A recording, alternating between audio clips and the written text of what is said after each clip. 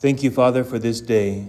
Thank you that you give the promise that you're coming again and you're going to put everything in the right place. You're going to bring judgment upon those that reject you, and you're going to welcome those who believe in you into your kingdom.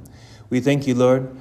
The forces of nature remind us that you are great, and may our hearts also give worship and praise to you. You're the great one. You're the holy one. There is none like you, not in heaven and not on earth. And so we worship before you. We thank you for this time. And Lord, we want to pray that you would bring our hearts to expectation of your coming. We know that the real solution for all of our problems and all of the problems in the world is for you to come and establish your kingdom. So we pray that your kingdom would come and your will would be done on earth as it is in heaven. Speak to us, we pray, as we look to your word in Jesus' name. The message today, being confident at his coming. His, of course, speaks of Jesus. And I want to continue through our study in 1 John. If you have a Bible, you can turn there. I'll have the verses on the monitors as well. But in 1 John chapter 2, we're going to be reading beginning in chapter 2, verse 24, and talking about 7 specific steps that we can live in victory as we wait for the coming of Jesus. And the coming of Jesus is a special event in the Scripture. We know that he came for the first time when he was born, and we also know that he promised to come again to establish his reign of righteousness upon the earth. And in 1 John chapter 2, we can read now from verse 24.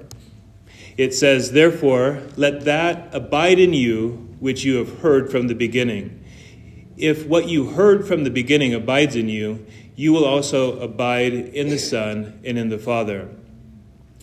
So I believe that this is speaking of God's word, and his love is to be abiding in us. We heard the message from the beginning. We're to love God and to love our neighbor.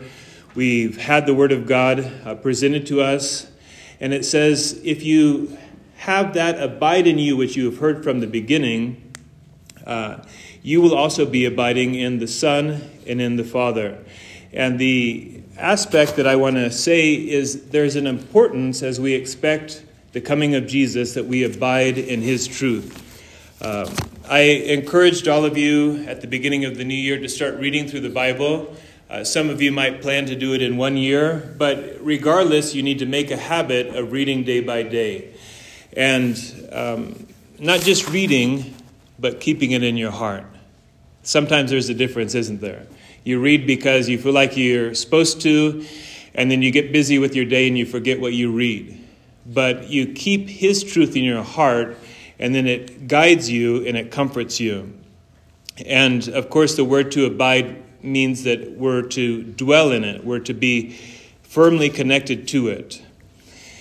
And the Psalm 119 verse 11 says, "Your word have I hidden in my heart, that I might not sin against you."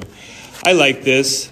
There's always temptations, whether it's externally from things of the world or whether it's in your own heart or in your own mind, to do what does not please God. But if we put his word in our heart, it keeps us, it helps us that we would not sin against him.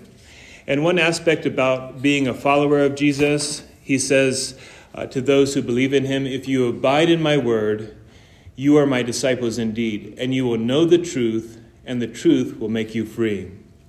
We have a lot of discussion in this country about freedom. We honor our military. We're thankful for them. But Jesus offers us a freedom that is more than just physical conflict.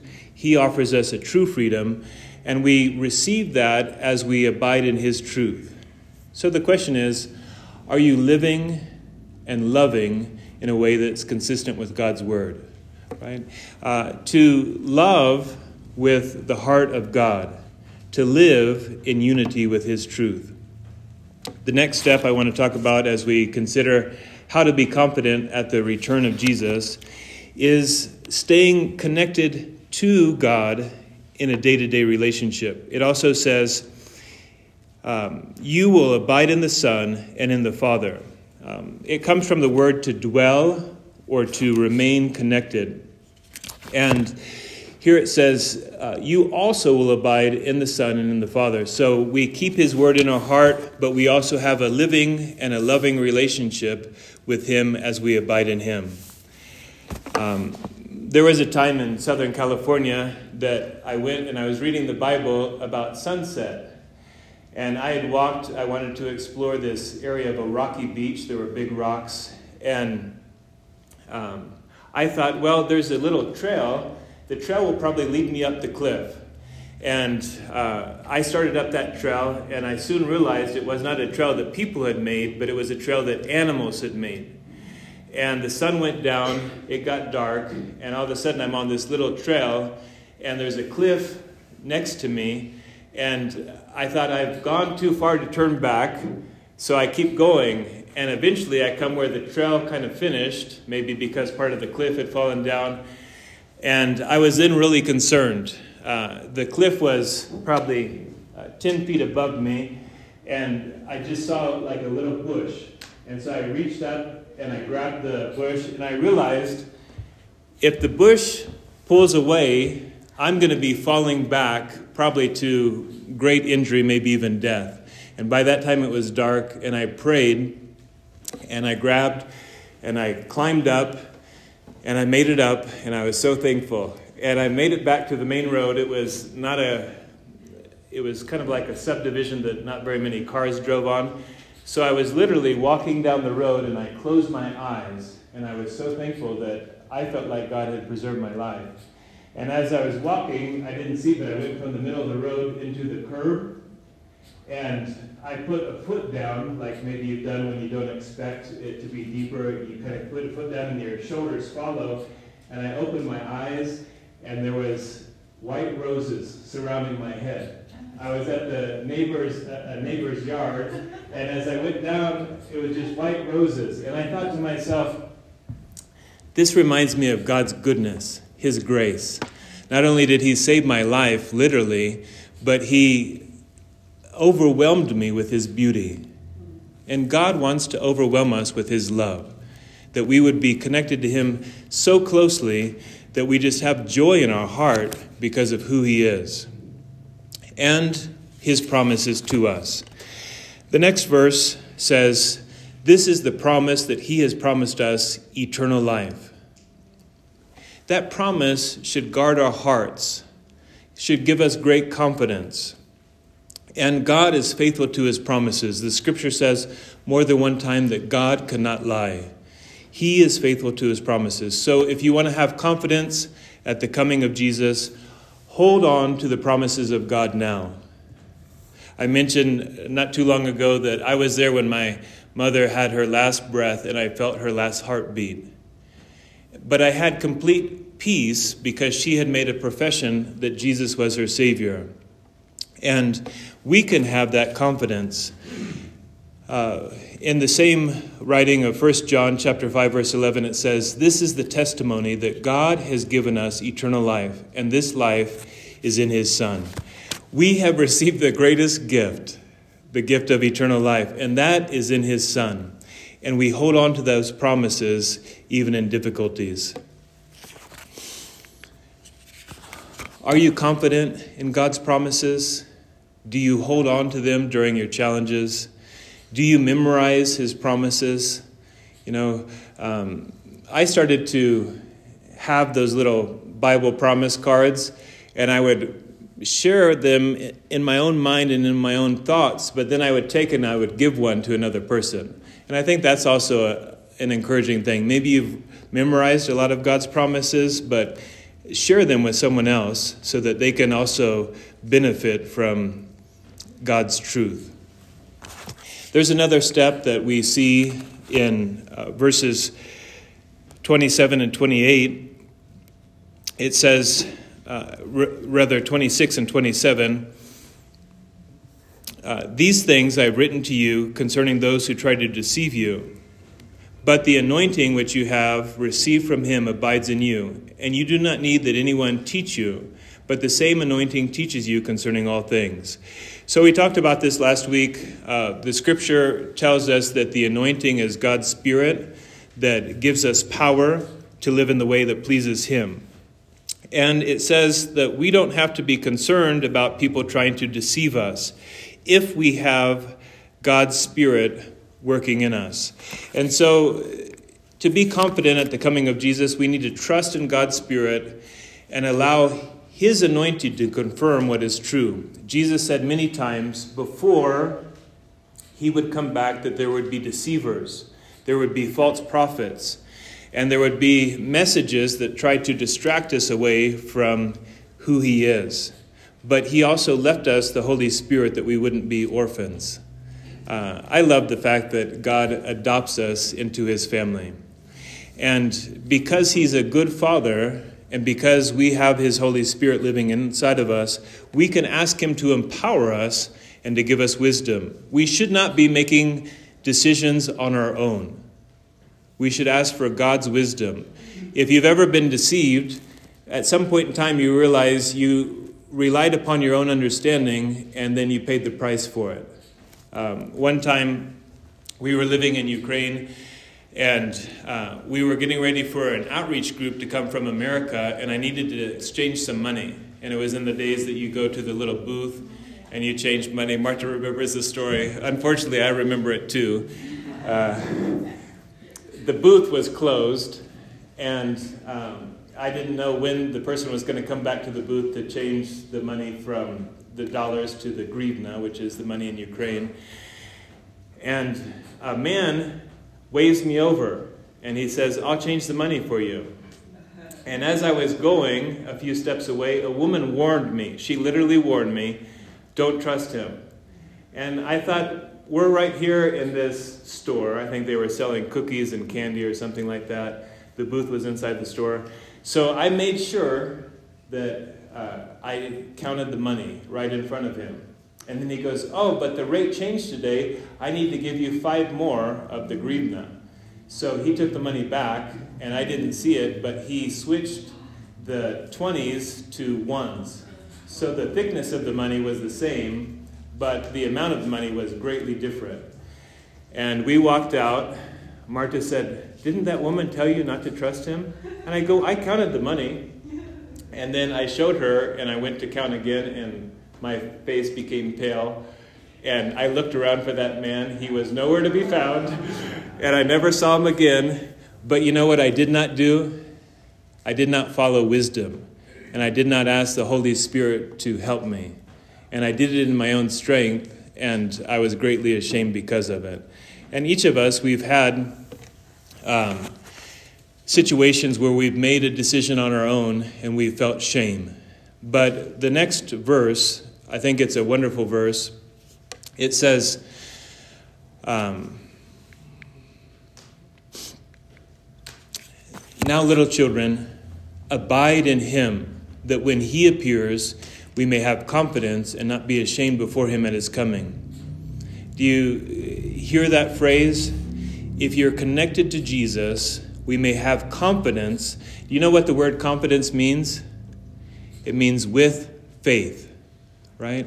So you're going to stand in your faith and not be ashamed before him at his coming. Some time ago, I asked myself, if I was doing what I'm doing right now when Jesus came, how would I feel? Would I be ashamed or would I be confident?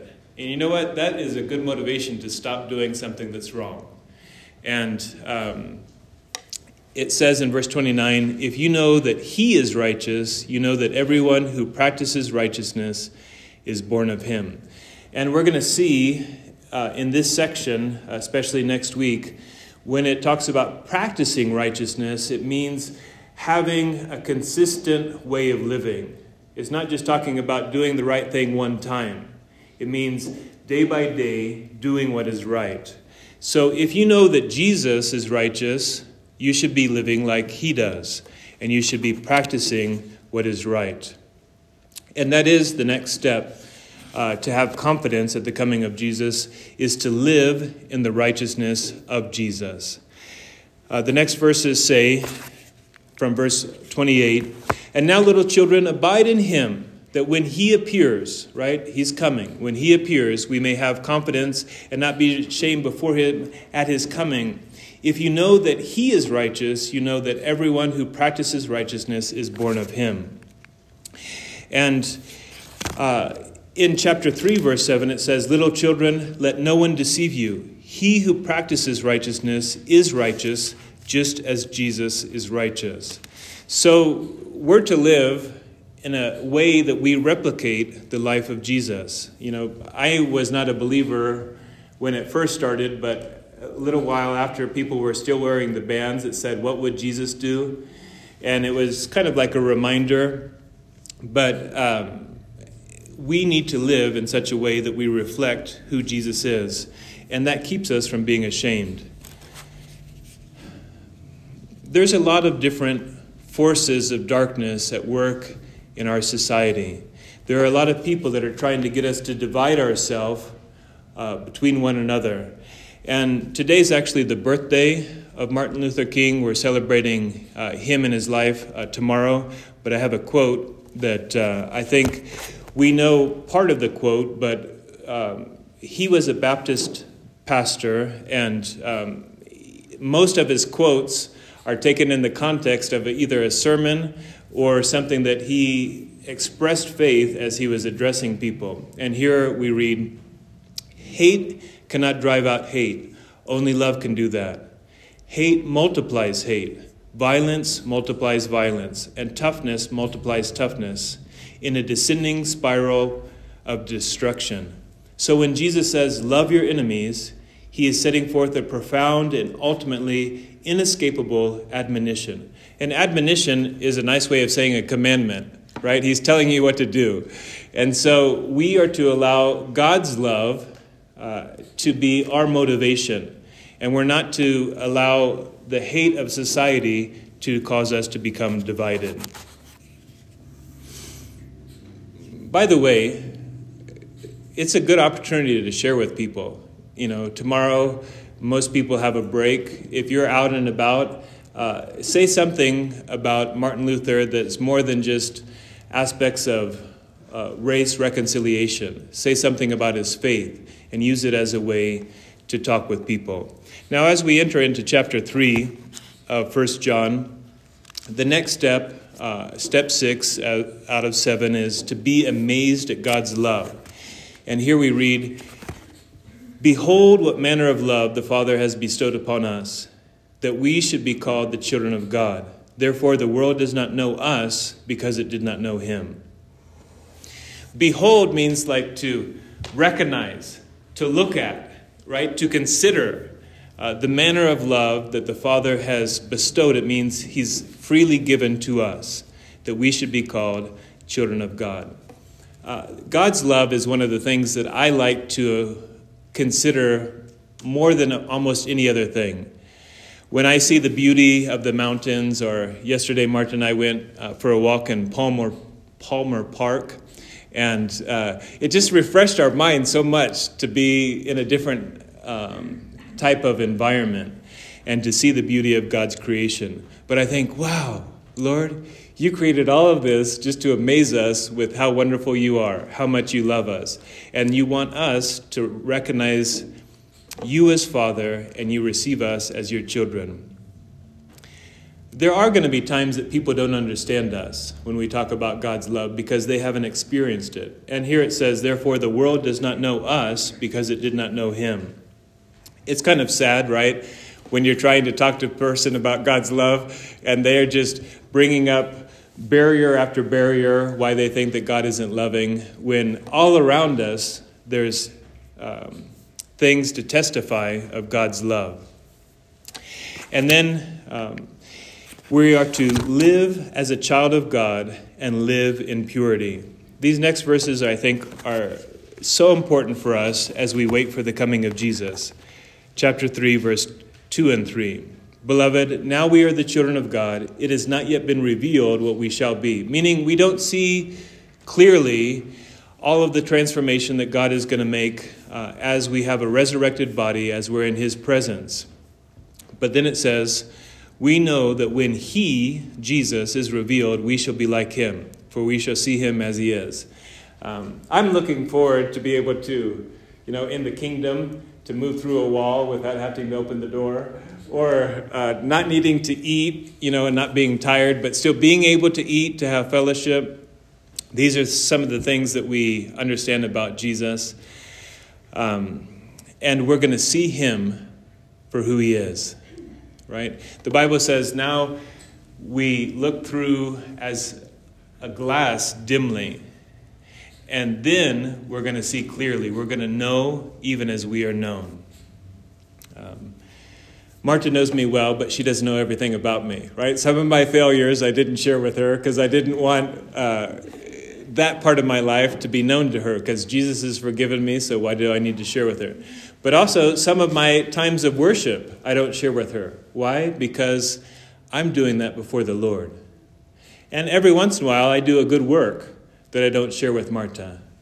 And I just remind myself by doing that I'm not letting my left hand know what my right hand is doing. I'm doing it in secret because I want to have the right motivation.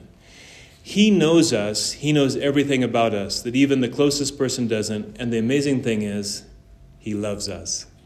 Yeah, isn't that great? Be thankful for his love. Be thankful that he receives you the way that you are, and he loves you. And it says we're to be motivated by this knowledge.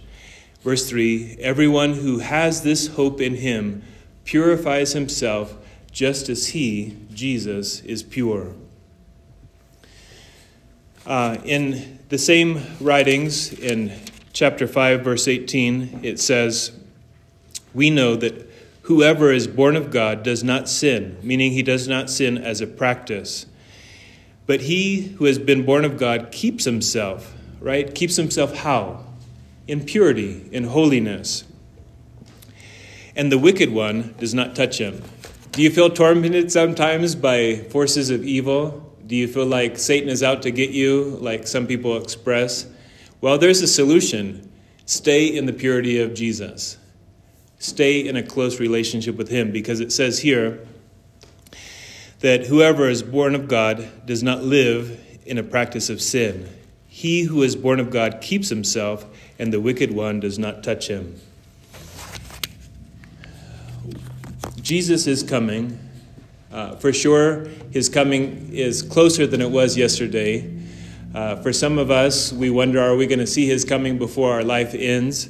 Well, I know that the signs of the things happening around us are indicating that his coming is near. And this last chapter of the Bible, Revelation chapter 22, Jesus says, and behold, I am coming quickly, and my reward is with me, to give to everyone according to his work.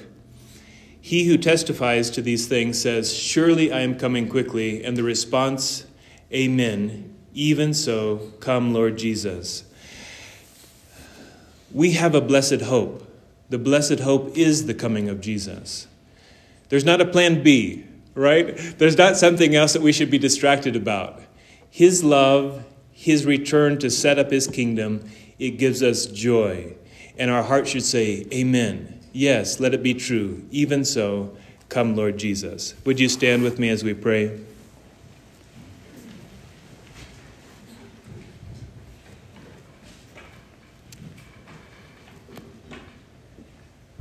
And if anyone hasn't had that confidence of eternal life, holding on to his promise, if anyone hasn't looked to his righteousness and his purity, come, let us pray that you'll get closer to the Lord. And if you haven't prayed to receive his forgiveness, don't leave today before you do so. Let's pray together. Heavenly Father, we thank you for sending Jesus to be born in Bethlehem. And we thank you that he lived a perfect life and gave his life as a perfect sacrifice for our sins, that we could be forgiven. And we thank you for the truth that you have not left us alone. You have not left us as orphans, but you've given us your Holy Spirit. Help us to rely upon your Spirit that we wouldn't be deceived. Help us to rely upon your Spirit that we would live in hope and we would have confidence before you at your coming. And Lord Jesus, we want to thank you that you promise that you're coming quickly. And whether you cause us to graduate from this earthly experience and body and to come into your presence, or whether you come and you set up your kingdom on earth, we want to live in the recognition that you are God, that your love is greater than any form of hatred, that your light is more powerful than any form of darkness. We just pray, Lord, fill us afresh. Give us your heart, your wisdom for the people around us, and help us not to be ashamed at your coming because we wait upon you. We pray these things in Jesus' name. Amen. Let's finish in a song.